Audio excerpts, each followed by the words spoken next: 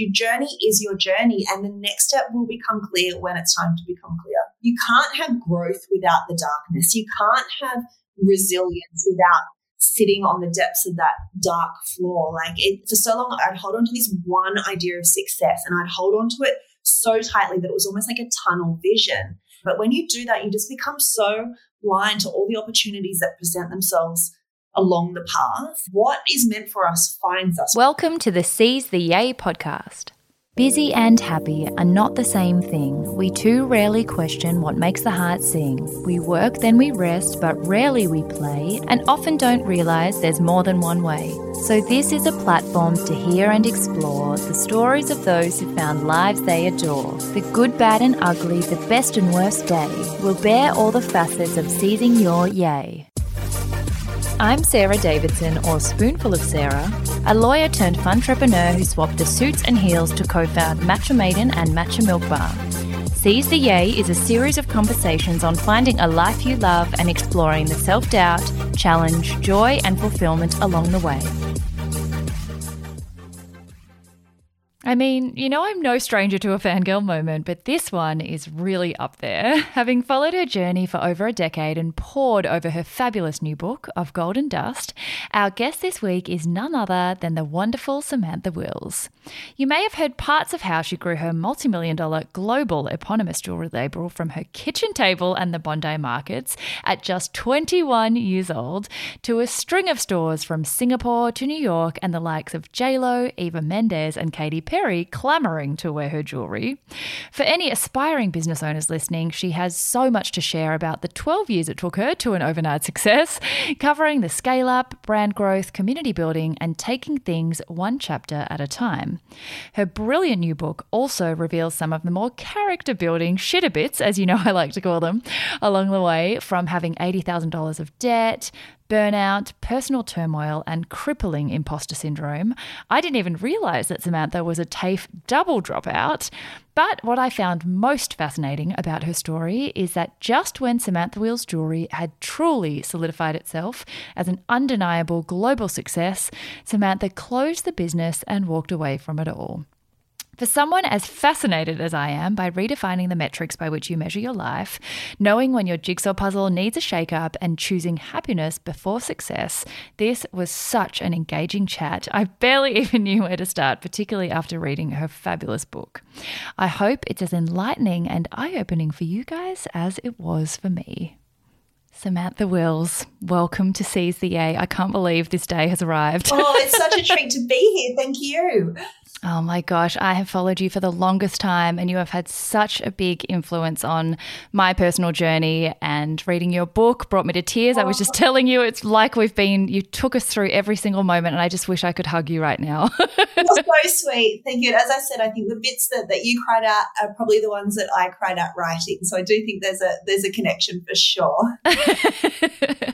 Well, it's an absolute privilege to have you here. Again, just saying Samantha Wills, welcome to CZA, something I never thought I would be able to say. So I'm absolutely thrilled. And I was saying to you before we started recording that I almost wish I hadn't read the book, because now I don't know where to start. I'm like, there's so much stuff to talk about. But I do start every episode with a little icebreaker to ask everyone what the most down-to-earth thing is about them, to break through the often really glossy surface of our projected identities, and especially with the successes as remarkable as your own. I love that the intro of the book right up front acknowledges that nothing faces the sun all the time, and there's a whole, I think you referred to it as a parallel experience alongside the outer reality that the news media always focus on and that, get mentioned in your bio, but there's so much of a human element to that behind the scenes. So what's something really human and normal and daggy about you? It's a great opening question. I think for me at this point, which I didn't think would be still a thing, but is imposter syndrome. I think it's gotten worse throughout my career, almost 2 decades into my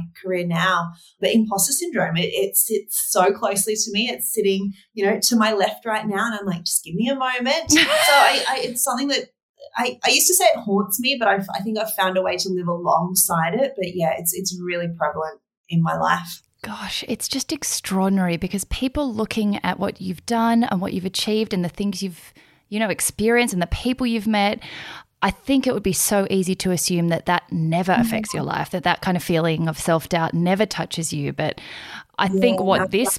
its arms around me. So, yeah.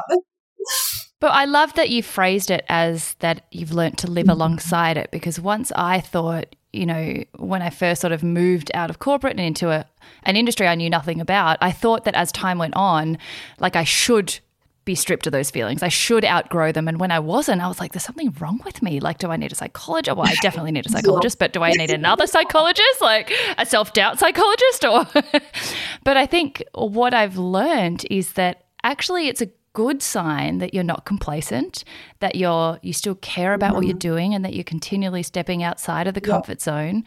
But rather than ever wishing for it to go away, it's more just learning to acknowledge it and know what to do with it rather than let it kind of control your life. And that's a beautiful way to look at it. I think I never had really looked at it that way. I think for me, I tried so long to get rid of it. I was like, I need this out of my life.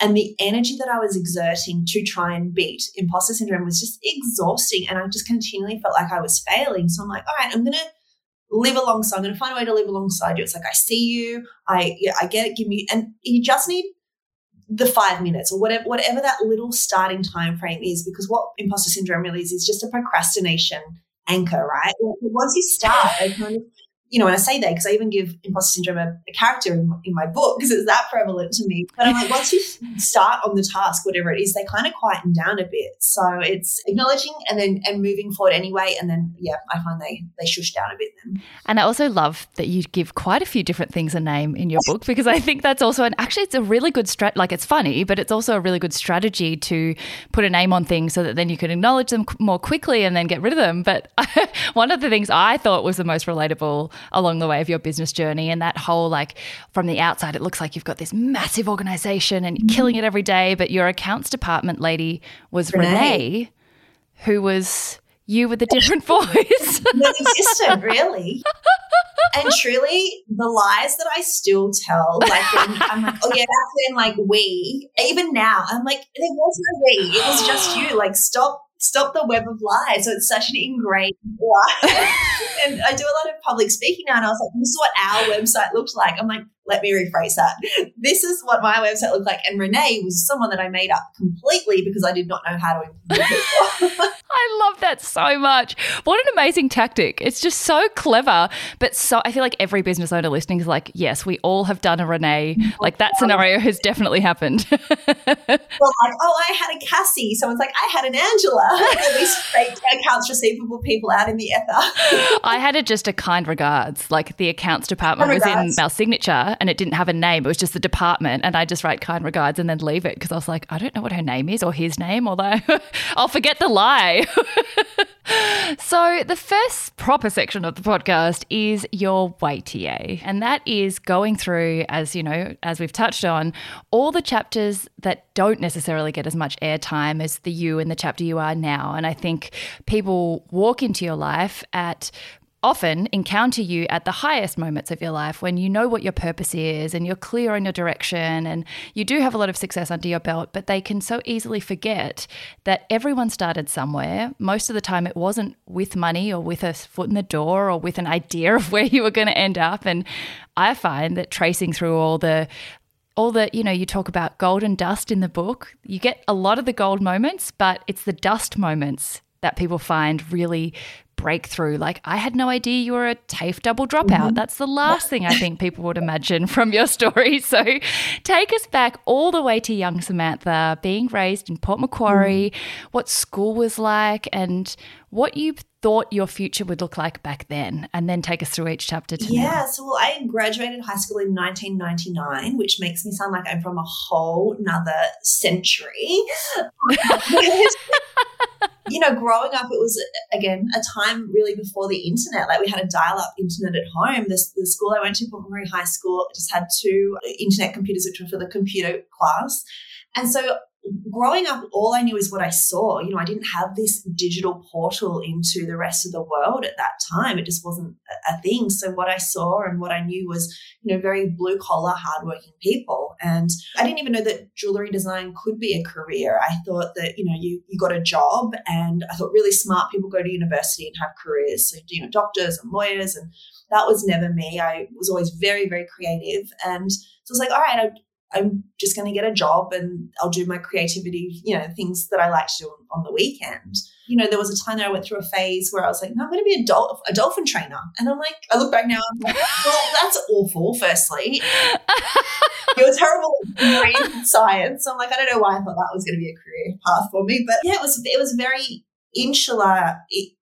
I don't say that about in a small town way, even though, small town was where I learnt my sense of community and things like that. But all I knew was what I saw. So finishing high school, I didn't get a UAI, so I was never going to go to university. And I just got a job at our local Proudster Jewellers in Port Central Shopping Centre. I was there for just over a year, and it was the biggest education on jewellery. I think, unbeknownst to me that was going to be my career path. I learnt so much there, and then moved to Sydney when I was 20, and my best girlfriend and I, Melanie, lived together. And as you said, I was a double TAFE dropout, and here working in a retail job, and then started making jewellery again in the night times and just as a hobby. And then it started to get interest. Like Melanie would bring her friends home from work and they're like, oh, can I buy this? Would you bring all this jewelry over to my house? I'll invite my friends over, and kind of this organic like party plan, almost like, remember like Avon or Nutrimetics, like your mum would. Yes. It's a bit like that, but with jewellery. And then friends were like, you should sell it down at Bondi Beach markets, which at the time was a really big launch pad for Australian designers. And I was like, no one's going to pay money for, something I've made on my dining table. And so it took us a few weekends down at Bondi markets, and it started going well. And there was all these kind of green lights pointing towards it, but I was still in such a fear state of like, oh no, this is just a hobby. It can't be a job. You can't enjoy your job this much. Kind of thing. So that was my early experience with it. It's really interesting that you said that, because I think so many of us do kind of think if we're having a really good time, we're like, oh, this can't be a job. Someone's going to come and tell me, no, this is too enjoyable. Yeah. This is too much fun. Work has to have some kind of painful element to it. But it's also even more interesting that, like, I think it's so impressive to walk away from what's conventional and what career paths, the 5 careers you think exist when you're at uni, right. But to do it in an age where there isn't the social media proliferation of the unconventional pathway. You were still using fax machines at the time. That's even more impressive, because it was so far against the grain then to start forging your own pathway. It's much more trendy now, but back then, I can imagine that people would forget that you ever had a period of dropping out of TAFE and wondering what you were going to do with your life. But I think that's even more exciting that is where you came from, and you still ended up finding a way from beading classes in primary school. I'm sure you didn't think you'd be a jewelry tycoon later in your life. Did not think that, no. But I think too, I often think about the comparison now if I was starting out now and how different that would look. And I think obviously there's so many pluses to, how accessible I think entrepreneurialism is. Even, I remember my first website, I paid someone like $6,000 it was almost like a static homepage in 2004. And now I'm like, you can jump onto Squarespace and, launch it in $24 a month, whatever it is. So I think you can build business on Instagram and things, but it can also be like, especially on the social media front, like that compare and despair where you're like, oh my gosh, am I not doing it right? Like it's so instant. So I think there's pros and cons to both eras of it, but I think it's definitely something to be really mindful of. I'm very guilty of the compare and despair even up to this day, and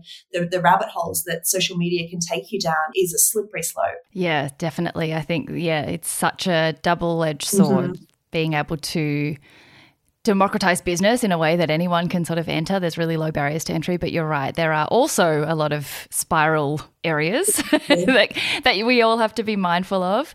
But it's also something I love when hearing about these kind of earlier chapters and businesses that did start on a dining table or, at the Bondi markets. Now it sounds a bit cliche, but that's because that's how a lot of businesses do start. Not expecting some big grand plan was going to eventuate and not having any idea what would come next. But when you're in that chapter, you don't know that the dots are going to connect later on. How did you just keep rolling with the punches? How do you keep yourself, like for anyone else who's earlier in their journey, when you are just at the market thinking, is this ever going to get better? Am I going to grow? What did keep you going? And one of the people we had on the podcast last week is Holly Ransom. She's a Fulbright scholar and a Harvard grad. She's amazing. But her big message is just put yourself where lightning will strike. Like there's no conventional way to get to the top. You just have to be available and hunt down connections. Like nothing happens for you. You've got to make it happen. So how did you go from the markets to New York Fashion Week? Yeah, in a similar way, but I would say that you can't really see the next step. You kind of going blind, and it's blind faith for a reason. And I talk about often, standing at a crossroads is very significant to my journey, as I share in the book, but I talk about it in a broader sense where every time we're at a crossroads, be it a huge life decision or, a small decision we have to make day to day, we're standing at that crossroads and choosing between essentially fear and faith. So the faith is obviously the leap of faith where you're like, oh man, I don't know what that next step is, but our soul is always trying to push us down our destined path. So I talk about destiny and fate. I'm like, destiny is what your highest potential. That's where your soul is always nudging you to go. And then the decision of fear is like, well, fear is very much thrives on familiarity. It's like, well, if you step down the path you don't know, what if X, Y, and Z happens? And it's always like the bad list of things that could happen. It's never like, wow, imagine the possibilities that could happen. So I think, when we are at any crossroads or juncture there, it's the familiar you already know. It's time to step forward. I don't say that it's one of the hardest things we'll ever do in our life throughout it. But your guest said about where lightning strikes, it's going to strike on the new path. Like, what the current path holds. So put yourself in positions, and you might not ever be able to see more than an inch in front of you, but you've got to take that inch. That is, and then it turns into another inch, and then it keeps going. But yeah, you're not going to take the path less traveled and know how it ends up. It's just not how it works. Oh, yes. Oh my gosh. I always come back to that analogy with a staircase. Like, you don't have to see the whole staircase. In fact, you're never going to see the whole staircase at the bottom. Only when you get to the top will you look back and see that all those little steps that didn't make sense at the time, you just have to take one step and then trust that what happens at that step is going to show you what the next step is. And you might have to be on that step for a long time. I think it's releasing that timeline as well, being like, well, she got there in this time and she did this, where it's like, no, your journey is your journey, and the next step will become clear when it's time to become clear. Oh, yes. And I think probably in some careers, like I call it like past me and present me when I was really risk averse and I was living in a corporate world where everything was like 5-year, 10-year plan, when I did know exactly what the staircase looked like, it removed the possibility of a better staircase coming, because I just made no room for anything else. I was like, this is all that's going to happen. And then you're not open to, I love the way you worded it. I think you said cosmic choreography. Like, the stars have this big, great plan. And something else you said in the book that I wrote down, and I want to design it into something and put it in a frame because it was just so beautiful. The universe only has 3 answers for us. Yes, not right now, or I have something better in store for you. So even along the staircase, the shit bits that feel like you're tumbling backwards down the staircase. I know you've been through phases of having $80,000 debt, or, having your greatest ideas, these beautiful wooden boxes being poo-pooed on because no one thought that would work. But those are the things that propel you forwards again.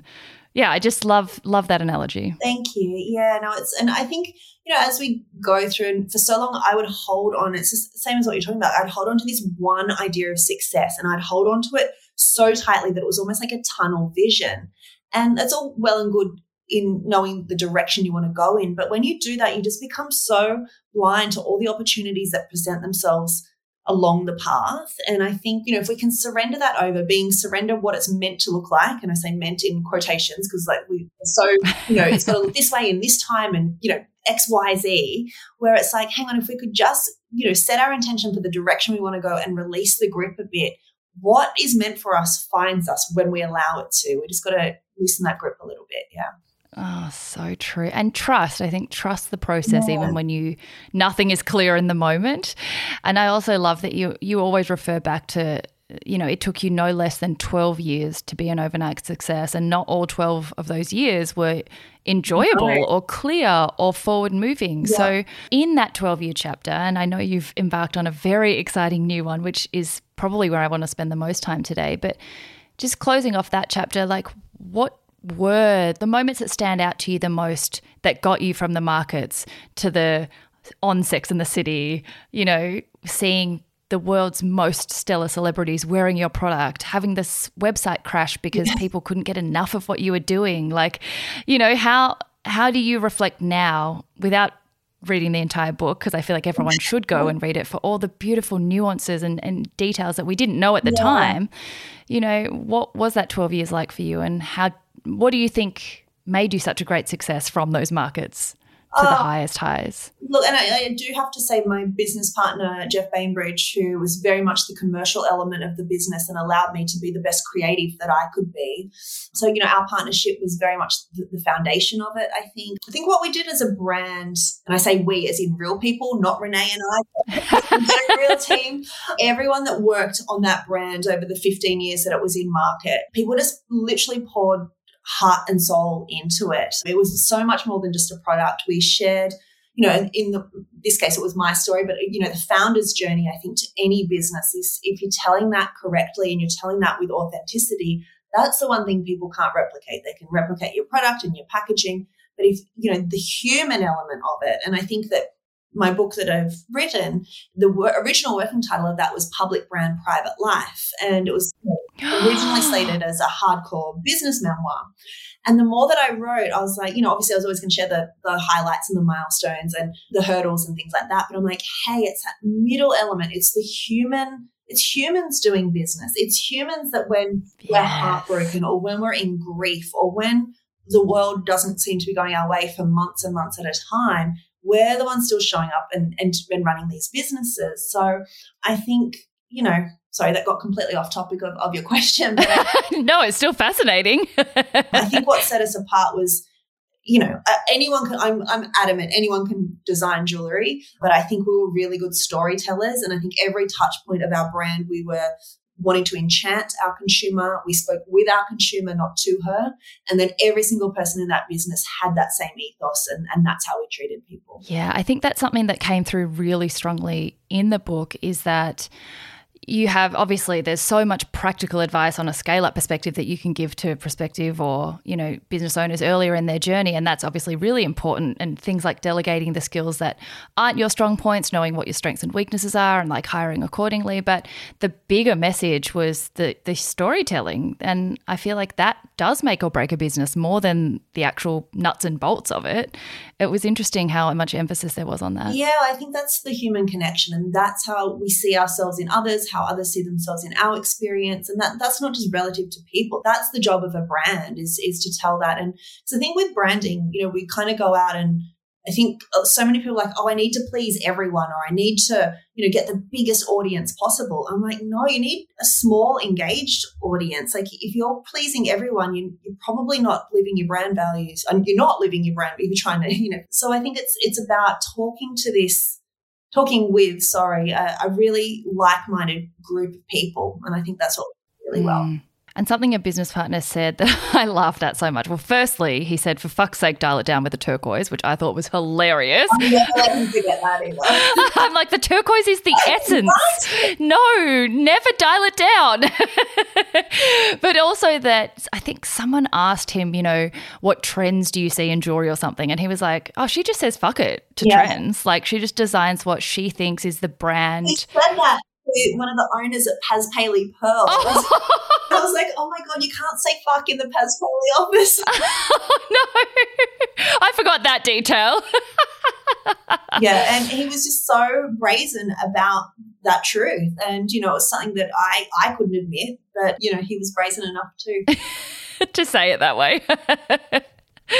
But if you were speaking to young Samantha at like maybe 21, 22, or even 25 in those earlier years of the business, if there were 3 things that you could say to someone that you think would, go well for them or help their journey in the next, taking it through that next scale-up chapter, what would it be? Harness your intuition. I think, we've known what the word intuition means through our whole life, but I think we've been raised in a culture that celebrates the logical explanation and celebrates the, the tangible traditional 5 senses, where that kind of is quashed down our internal knowing. So I think a lot of the times through my earlier journey, I really didn't back myself on things that I trusted, not big, maybe big things, but just like day-to-day things. And hearing the intuitive voice is not the hard bit, it's trusting it. So I think cultivating that and really investing in learning the fluency of intuitive nature.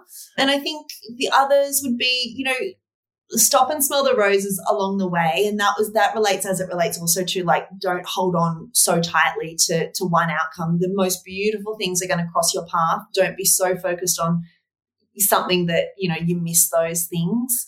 That would probably be my two big ones, to be honest. Intuitive nature is something that is in all of us. It's not, it's not spared just for the elite few. We all have it, and I think we really need to get back to that. I love that you said because the book is so much about golden dust and alchemy, particularly as a jewelry maker, has always been something that fascinates you. I love that you described alchemy as being not about the end of the cycle, but about the full spectrum of that cycle, and that life is the same. I often say yay is a journey, not a destination, because you'll inevitably get to that destination, and then what does it mean if you haven't sort of enjoyed the journey to get there? Then you're just living moment to moment without any kind of joy along the way. So I love that reminder, because it's so easy to get so bogged down in, well, what's my next achievement that I need to get to, and never enjoying yourself.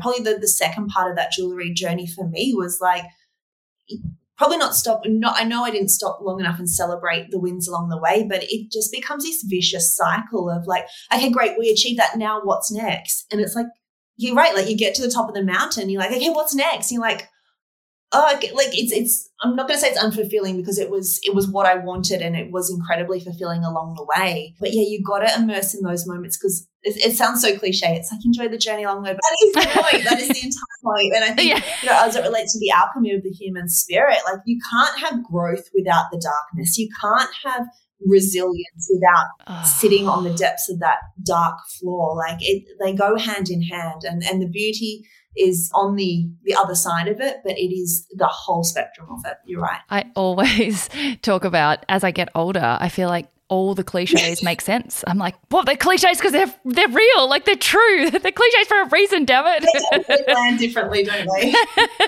they? Well, before we do move on to that sort of second half of the business, because that's the bit I'm really, really fascinated about, because that's where it seemed like you had seized your yay and you did have everything you'd ever dreamed of. And it's so interesting that what looks like walking away from everything good has actually been a great liberation and total redefinition of the world around you, which I think is the next thing people struggle with, is when they have hit the goals they thought they wanted and then don't know what to do next. But quickly before that, speaking of the darkness and I think the midnight chapter or something as you call it, but also the lightness, looking back now, what were your midnight moments, but what were your highest moments? The ones where it did hit home of like, J-Lo is fucking wearing my jewelry. Like, what does that feel like? Yeah, I'm like, did that happen? Like, it was wild. Like, I mean, Pink played such a big part in my journey. I share in there where she bought our entire collection and we're like, no, we'll give it for free. And she's like, no, I'm going to pay for it. Like, I was like, wow. Definitely having product on Sex and the City was surreal. Being on Cute, all of it still, even to have the gift to return to it through writing and be able to sit with each of those moments felt so special, to be able to relive them again. The Optus ad alongside Mark Wahlberg, that was wild. I know, it was all very surreal.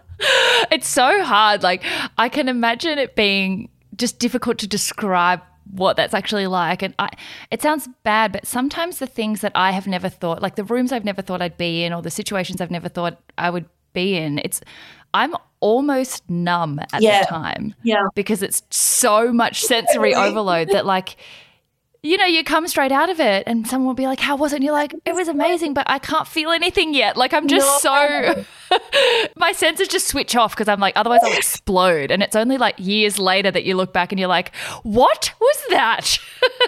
I know, it's so true. I don't know. It was – every moment of it was surreal. And, it's often easy to romanticize things, but obviously as you said, there was a lot of midnights in there as well. But, it all makes up the spectrum. And then what I get really fascinated about is people knowing when the next, when that next step in the staircase, when it's time for that. It's a lot easier, I think, when you take a new step because of dissatisfaction, because you're like, this has gotten too far. I'm too unhappy. I'll do something about this. But when it's almost too much of a good thing, it's really hard to walk away from what everyone else in society thinks should be the dream.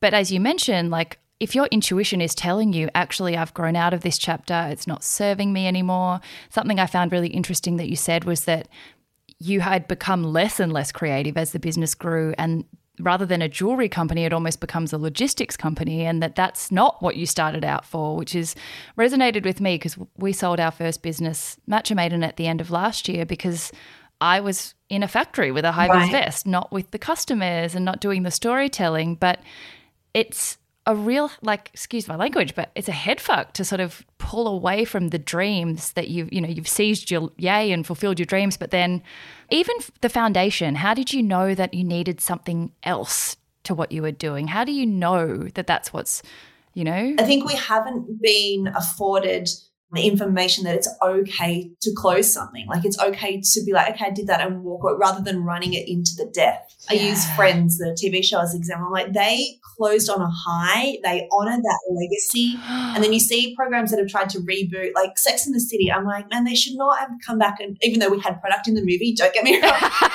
Yeah, it was okay on one level. I always say, I'm like, that movie was Sex and the City 2 was such a shit, awful movie. It was so bad on so many levels. Except for your jewelry, obviously. But I'm just like, wow, what a way to really destroy is probably too harsh a word, but to destroy a really incredible franchise. So I think, for us to close Samantha Wills Jewelry, I think, it might have looked like a quick decision because it kind of shocked a lot of people. But it was a 2-year journey for me to get to that point. So, after a relationship breakdown, which really threw me into the depths of a personal darkness in 2015, I then launched the Samantha Wills Foundation in 2016, and kind of, that was my alchemy to kind of move through that. And then my curiosity was starting to be sparked from my writing on the Samantha Wills Foundation. And at the same time, I'd probably designed, 11,000 pieces of jewelry. And I knew at that point I was designing with my hands and not my heart. We were doing, 22 collections a year at that point, I think. 11,000 pieces of jewelry in, I was like, oh, it's just a creative block. That little flicker inside of you that, as all creative people know, it's your lifeblood. It's what gets you up in the morning, runs through your veins. And mine was really starting to dim. And I was like, oh, it's just a creative block. Like, I know this feeling, 6 months in, another 6 months, another 6 months. And I'm like, okay, shit, maybe this is how I feel forever now. Like, it was a very scary place to reside. And because, I'd ever so modestly named the brand Samantha Wills. Awkward. We're branding growth, and we were, there was no reason to even question stepping away from it. I just didn't even think that was an avenue for me. So my thought was like, I need to get this creativity back. And that's what I tried to set about doing. And obviously the time had come. And once I finally realized what was happening and it was time to close that chapter, I could have sold it. I could have got another designer in and just stepped away from it completely. But I was like, that's not what the brand was built on. The brand was built on soul. It was built on heart. It was built on this, truth around that. And for me, designing with my hands and not my heart felt fraudulent in a way to me. So I wanted to honor the legacy of that journey. I wanted to honor the people that worked on that brand. I wanted to honor our incredible brand community. And I think that it was just a knowing inside. And I talk about like a feeling filter and, in your solar plexus area, and then the thinking filter. And when you run things through your feeling filter, you cannot fake a feeling. You can talk yourself in and out of anything, but you cannot truly fake a true feeling. And at that time, when I made that decision, I was like, it just feels entirely like the right thing to do. So, sorry, a long way around to answer your question. I think it's going inside, and only you can make that decision as a founder. It doesn't matter if you're making bajillions. It's, as a creative founder, your lifeblood is on creative integrity. And if you don't have that, it's going to be a pretty hollow existence. And that's such an amazing example of how along the way, I think people's relationship to success and wealth and material things, like obviously to have a business and for it to survive, the numbers are important to an extent, but that, you had the chance to sell and walk away with an extraordinarily, huge amount of wealth and with still keeping a big legacy. And I think it was at the time unheard of, really, for someone to close something that had everything going for it, like preempting any kind of problems. There was no indication that it wouldn't go on for 20 years or 30 years longer. And it was so brave because people at the time, I think, still had like that dominant view of success was financial. And so for you to walk away from that, everyone was like, what is happening? Like there's no financial reason. So they couldn't understand. And that goes back to the logic, right? Where it's like I remember speaking at an event not long after we announced it, and this gentleman stood up and he was an older gentleman. He's like, I just don't understand your logic around this. And I was like, there is no logic. I can't argue with that. And I think to your point, like success changes over time. Like what I deemed as success at 21 is different to 25, to 28, to 32. Like, so success at the end of that journey to me was a personal calmness and a creative flame. Like creativity to me is a form of success. And I feel like I had done all I could do with that brand. So it was time to seek that out in a new chapter. Oh my gosh, just so extraordinarily brave. And I'd love to sort of weave in the next section, which is nay to yay, and that's all the big barriers to your joy along the way. And you cover them so beautifully in the book. I mean, seriously, look, there's like so many tabs. It's actually ridiculous. But, we've touched on imposter syndrome, self-doubt, and comparison, which are some of the biggest themes that emerge. I imagine around that time, that they probably flared more than they ever had because the decision was so questioned. And so looking at other people selling or other people and the way that they'd done it, like how did you cope with the doubt about it being the right decision, doubt about the implications for other people, and comparing to what other founders do? I think it was actually a really calm, for some reason. I might be a psychopath, I'm not sure. It was just such a calm knowing. It was like 2 years of turmoil and fear and self-questioning and like this really unease within myself to get to that decision. And then even to the day we closed, it was just a calmness of like, it is time. And I also acknowledge that it was a shock to a lot of people. And I think I conveyed this in the book where, in my mind, in the lead up to the announcement of closing, I was like, the world doesn't need any more jewelry. Like we kind of like this, almost like a high and mighty, like oh, it doesn't, this, that, and the other. It doesn't matter about the jewelry. And then when we announced it, the amount of love and sharing that people within our brand community and that how much the brand touched people. And like one of our community members, and she's said that I am able to share this publicly and I share it in the book, but she shares the story of where she was a Samantha Wills jewelry collector and she was in a domestic violent relationship, and it was on Christmas Eve and she had barricaded herself into her bedroom and her partner was, trying to hack through the door to get into her. And it was about 4:00 in the morning and he finally got in and smashed her entire Samantha Wills jewelry collection to complete dust. And she'd hidden it away and he found it and destroyed it.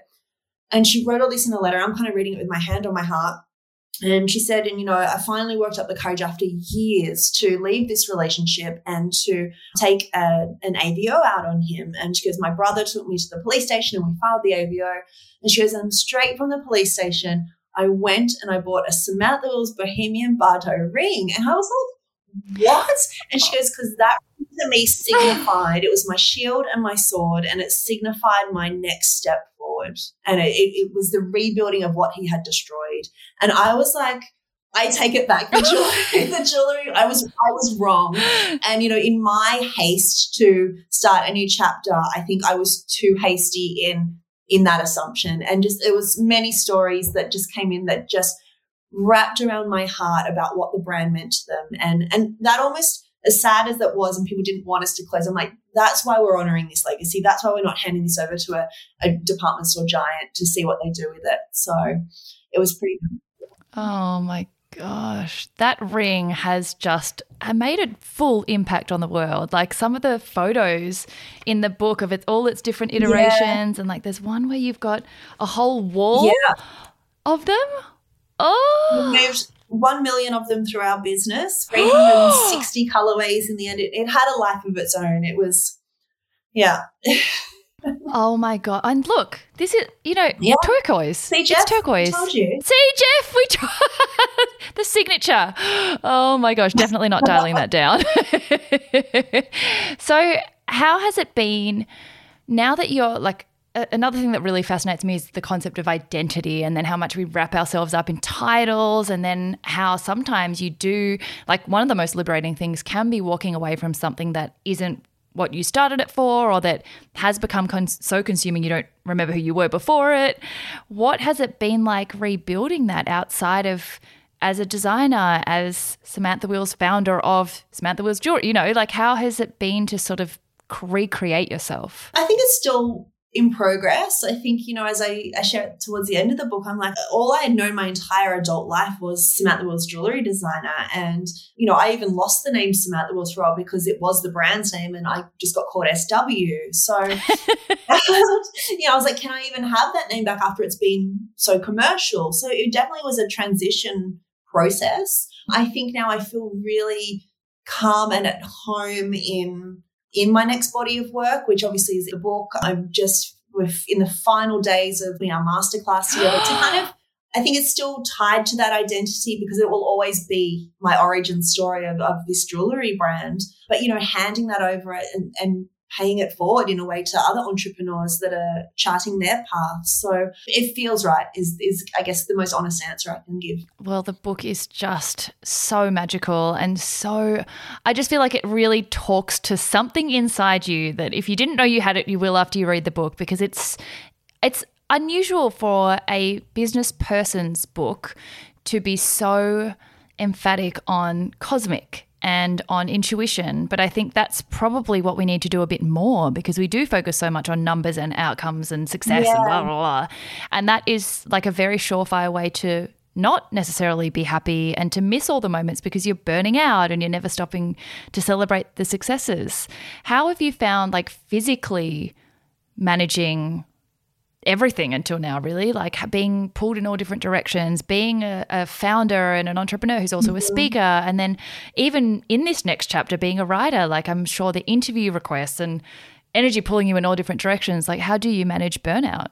I say to avoid burnout, you first have to burn out. I don't think it's something we seek out, but I think you can never truly understand the importance of self-care. And self-care is, such a not overused, but used in so many contexts that really it is about self-care of the soul. Like, how are you protecting your spirit from exhaustion and energetic exhaustion, I think. So for me now, I'm definitely listening to my body a lot more. I think, when I share my endometriosis journey in the book, where I just completely not only ignored when my body was screaming at me every month, but like almost despised her for it.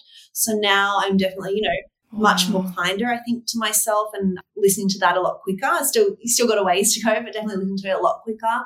And really, I'm at a point now where it's got to feel right to me. And, I hope that doesn't sound disposable because I keep going back to it, but I'm like, what I used to think I should be doing, now I'm like, does it feel right what you're doing? And that's my barometer now. Yeah. So in terms of like what your plans are, I'm sure it was actually quite freeing to let go of like next season, planning and meetings and quarters and stuff, to sort of just, I don't know what's coming next. Like, how are you planning for what comes next? And like with the book, what are the bits you're most proud of? What are the bits that were the hardest, and what do you hope for it to do? I think, as it relates to fashion, you're always working, 4 seasons ahead, really. So it was nice to come back to the present for a while. Definitely everything is still forward planning. The process of writing a book is very forward planning. You're kind of submitting it 6 months before it actually goes to print. But I enjoyed the process. I say it was part cathartic, part church confessional, part therapy. Merge all those together. But, I said to you before, I think with the teleportation, like going back and sitting with 21-year-old me and, going back and sitting with heartbroken me and kind of revisiting it, those stages was really nice in a way. I'm really proud of the body of work that it is. She's out in the world now, which I'm thrilled by, and I would love to see her adapted off the page in some respect. That would be amazing. I don't know. It's been great. Had a great book tour. So if the book is kind of the handing over of the story, then the masterclass is the tactile. So it's like, here's our marketing calendar. Here's the structure of the P&L. Here's all these tangible elements for entrepreneurs that they can apply to their own businesses. So hopefully they go hand in hand. I also heard that this incredible picture, which I think fits the entire concept of the book and the messaging and tone behind it, but that this was actually a selfie that you took that wasn't for the cover. I know, it was very strange. I was on a job that day and I had my hair and makeup done, and then I was like, Mom, like, check out my nice hair and makeup, and took a selfie, and that's what they ended up choosing as the book cover. And you did like a full cover shoot, and then intuition was like, this is the one. From my phone. We actually, and that was the selfie was what the publisher was like, hey, we want to recreate this in the photo shoot. And obviously, you know, it's quite hard to recreate a selfie. So they went back to that one, which I really love. And something else that you're, I think, surprisingly honest about is also in your personal life, not just the self-doubt or the comparison in your orbit, just your relationship with yourself, but also how the role of your relationships with other people, business partners, mentors, people who you've worked with and who have given you intros to other people, but also your partners, which I think as a successful woman who is out in the world doing amazing things, it's actually quite difficult to fall into partnerships where you're not competing, where they give you enough space to go out and, you know, to maybe earn more than them or to be in the spotlight more. Just talk to us about the relationship side of things and how that's sort of unraveled for you, and any advice you would have for other young female entrepreneurs who I think are moving into an age where gender roles are different, expectations are different, but it's still murky, you know? Yeah, no, definitely. I think, you know, we're still very much in a time where the ideal of shedding that traditional framework, we can see it, but I don't think it's entirely on our generation just yet. I think it will be on the next generation. But I don't know, I think it comes down to that internal self-esteem. And, you know, I talk about, you know, a story in the book where I found out my partner was cheating on me, and it really put me into a deep darkness. But, you know, it was my reply to him when I found out that he was cheating, where I said, you know, please don't leave me. And the basis of that came down to that my own self-worth was really struggling. So I think first and foremost, it comes down to you within and making sure that your framework of self is no one else's framework. It's got to be your own, and standing so steadfast in that and being really clear on that, because I think that's when you start to attract what is meant for you. I think when we're trying to bend ourselves into pretzels and accommodate things that go, you know, outside of our own values and boundaries, that's when we start to attract things that just aren't meant for us at the end of the day. So I think my first piece of advice is don't take on other people's framework. You know, I share very honestly, I'm not even sure if I want children yet. I just went through egg freezing to give myself, you know, further options. I'm like, you know, the traditional framework is, well, you meet someone at this age, you have kids at this age, you do X, Y, and Z, and you tick all these boxes. I'm like, but whose boxes are they? Like maybe what's right for one is not right for the other. So getting really clear on what your framework is and then solidifying who you are. And I think that's the basis of it. Yeah, that's such good advice. And it can be so easy to lose yourself. Like you're out, you know, projecting to the outside world, you're your own woman and you're doing all these things. But we do have an emotional side. We do have a personal side behind the scenes. You can get lost in someone else's framework and ideals if you're not creating any boundaries or even putting time into that side of yourself. Yeah. And I think that's something that also happens with our careers, is that particularly when you do love what you do and it is unconventional and you do have a lot of freedom over your movement and your time and it doesn't feel like work, you don't bother creating any boundaries for play because, like, why would you? Your work's a fun thing. You don't need a break from that. Right. But that's why the last section is your play TA, which is making time to craft an identity for yourself that isn't productive, that isn't achieving all the time, and that allows yourself to waste time just because you enjoy a particular activity. And I think as children, we have such a curiosity for the world and we don't let expectations creep in. If we like something that's weird, we just do it anyway. But as adults, we're like, oh no, if I find something quirky really fun, I'm just going to suppress that because what if I'm judged, or what if no one wants to do it with me? But what has your relationship been to play? Do you have anything that you do that just helps you switch off, that's silly? And I think it's such an important thing. I remember someone asked me when I had the jewelry business, and they're like, it was probably, 6 years in, they're like, oh, what's your hobby? And I was like, designing jewelry. And well, that was my hobby, but then I never replaced the hobby when I made it my career. And so my biggest advice now is, like, even if you turn your hobby into a career, replace the hobby. Like you've got to have something that is non-commercial. Totally. So for me, and I got onto this last lockdown, but paint by numbers. I love, like, I got these, like, I wish I had one here to show you, but like the really intricate paint by numbers. And I'm talking like thousands and thousands of little bits you got to color in, because I'm like, I'm still being creative. And I truly find that I then create space for new ideas to reach me. So it's almost like meditative, but creative, and there's no commercial requirement at all. So paint by numbers is my jam at the moment. Oh my gosh, I love that. It's so true. I feel like because so many of us do, like, our businesses start from a hobby, you just think like, oh, well, that's what I'm passionate about. But even if you don't need a break energetically, I think just from leaving the business and coming back to it, you have better ideas. Like your creativity is refreshed, and my best ideas have happened when I'm away. Yeah, no, and like I say, I get my best ideas when I'm either in the shower or driving on the freeway. So I'm like, now it's a paint by numbers, because your mind's active, but you're not like, oh my gosh, I have to solve that problem. It's just, it allows what is meant for you to find you. So yeah, get a hobby. Yeah. Everyone needs a hobby.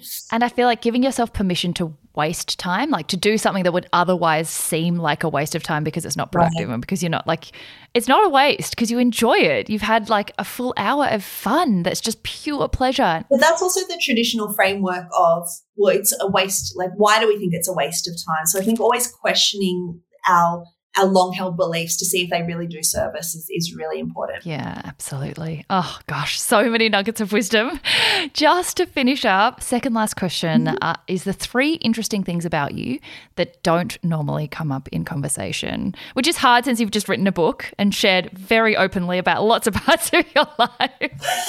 One that I loved was that one of your first jobs was at the Hog's Breath Cafe, which I think is hilarious, but also playing Cinderella, which makes me think that you'd be a great actress and you could play yourself in the movie interpretation of Golden Dust.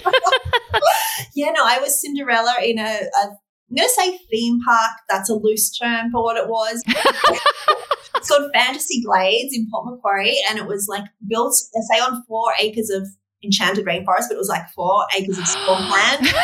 So that was my job. I had lots of jobs that wouldn't even fit in the book. Like I was like, worked in a galley on a boat. I did every type of different job that you can imagine before I got it together. When I was little, I taught myself sign language, like really basic sign language, because I'm an only child. This sounds sad, but it's not really. So you could talk to yourself in the mirror? Because it used to be it might still be in the yellow pages in the phone book. And I remember Mum and Dad were doing something one day. I was like, I'm just going to sit here and read the phone book because I didn't have brothers or sisters, and taught myself the alphabet in sign language. Oh my God, that's so cute. Didn't you also do like flute concerts outside your parents' business or something? Yeah, I've done it all. Well, if there's a message to take from that, it's you've got to try everything to figure out your yay. Yeah. Just try things on for size, right? Exactly. Flute, basketball. You're a basketballer. Basketballer, yeah. An ice cream server. And an ice cream server. Yeah. Multi-talented, this woman. Your LinkedIn is just like way too full. And since I love quotes so much, the last question is, what is your favorite quote? I think it has to be the one that you said before, which is the universe only has 3 answers for us. Yes, not right now, or I have something in store for you. I think it's no matter whether you have a spiritual belief or if you have religious beliefs, I think it's just surrendering that over to be like, what is meant for you is making its way to you right now. Oh my gosh, absolutely beautiful way to finish. Thank you so, so much for your time. I could have talked to you for like 5 hours. I'm going to go and read this book all over again. It is so beautiful. Thank you for providing this platform. I think the conversations that you facilitate are so important, and I'm so grateful to be a guest on your show. Well, she is well and truly one of Australia's golden girls. I took so much out of this amazing chat and Samantha's incredible new book of Gold and Dust. It's such a beautiful read that feels like she's speaking directly to you with so much warmth and wisdom. And Samantha has generously given the Neighbourhood a $20 voucher if you want to have a read yourself. You seize the A20 at the checkout before December 31st to get your little dose of golden yay. The link is in the show notes. I can't recommend it more highly. As always, it means so much when you share these episodes, tagging our guests to show them what you thought or any aha moments in your lives that they may have sparked. I've had such lovely feedback about you guys showering people with love. It means so much for them to know where their episode and what their words did for you guys out in the neighborhood. So please get sharing, tagging at Samantha Wills and myself so we can keep growing the neighborhood as far and wide as possible. And I always forget to ask, but if you haven't hit subscribe or if you are enjoying listening, if you haven't left a review, it takes just a couple of seconds and it's so important to us to help keep this an independent show growing as far and wide as possible and keep locking in guests like the wonderful Samantha. I hope you're having an amazing week and are seizing your yay.